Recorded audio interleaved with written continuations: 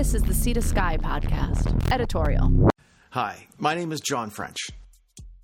I was born in Squamish. The year was 1969 at Squamish General Hospital. Okay, so what? Well, here's the thing. I have seen a lot of change. I remember back when we were a town of 10,000 people. We knew most of our neighbors, and we rarely locked our doors. There wasn't much to do in Squamish back then. Well, at least compared to now. There were no skate bowls. Mountain bikes hadn't really been invented yet. Kite sailing was still a few years away. There was no indoor public pool, no trampoline center, no indoor climbing walls. We did have a single-screen theater, though. Oh, and we also had a bowling alley. And when I was a kid growing up wild on Braemar Drive North with my brother Wayne and our buddies Ken, Corey, and Marcel, I had stuff going on every night of the week. Cubs, soccer practice, baseball practice, basketball, and my part-time job teaching swimming lessons at the Easter Seal Camp indoor pool, which, as I now understand, is decommissioned and no longer in use.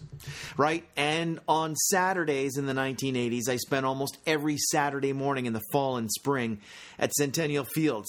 Sundays at the fields were dedicated to adult soccer. Well, I've seen much change. Some stuff just hasn't changed. We're still a big soccer town, and Saturday morning is still the day hundreds of families gather at the pitch with bags of orange slices for halftime. Yes, we're now hardwired for adventure. We're also still the outdoor recreation capital of Canada.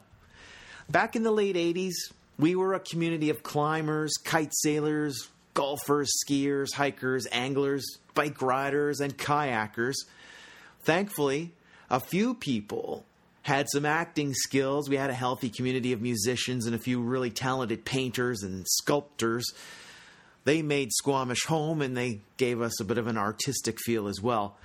A few people from Greater Vancouver came here to do all the things that residents were doing in the great outdoors. That's still happening, with people now coming in the thousands from around the world to climb, bike, and hike Squamish.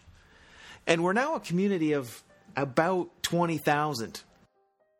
I lock my doors all the time, without fail. I lock my vehicle every time I get out of it. And I turn on an alarm as well. As I record this, I'm having a realization. Despite all the change, the important stuff in my community has pretty much stayed the same. When the summer sun warms us, the wind starts blowing at about 11 a.m. between May and September. Centennial Fields at Brennan Park, still the best place to play soccer in southwestern BC.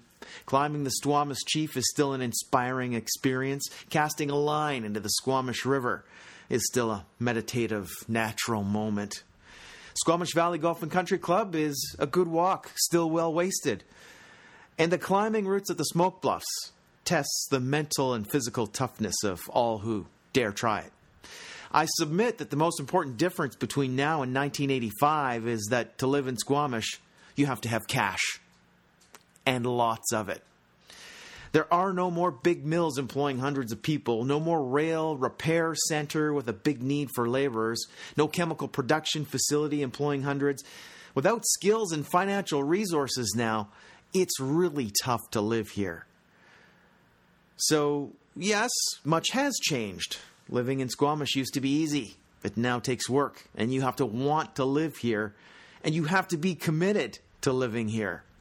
To those willing to do what it takes, as a born and raised ambassador, I welcome everyone. Enjoy the summer wind sweeping off Howe Sound. It's one thing that will never change. This is the Sea to Sky podcast. If you have a comment or story ideas, please check out our website at seatoskypodcast.com or on Facebook and Twitter at Sea to Sky Podcast. Thank you for clicking us on.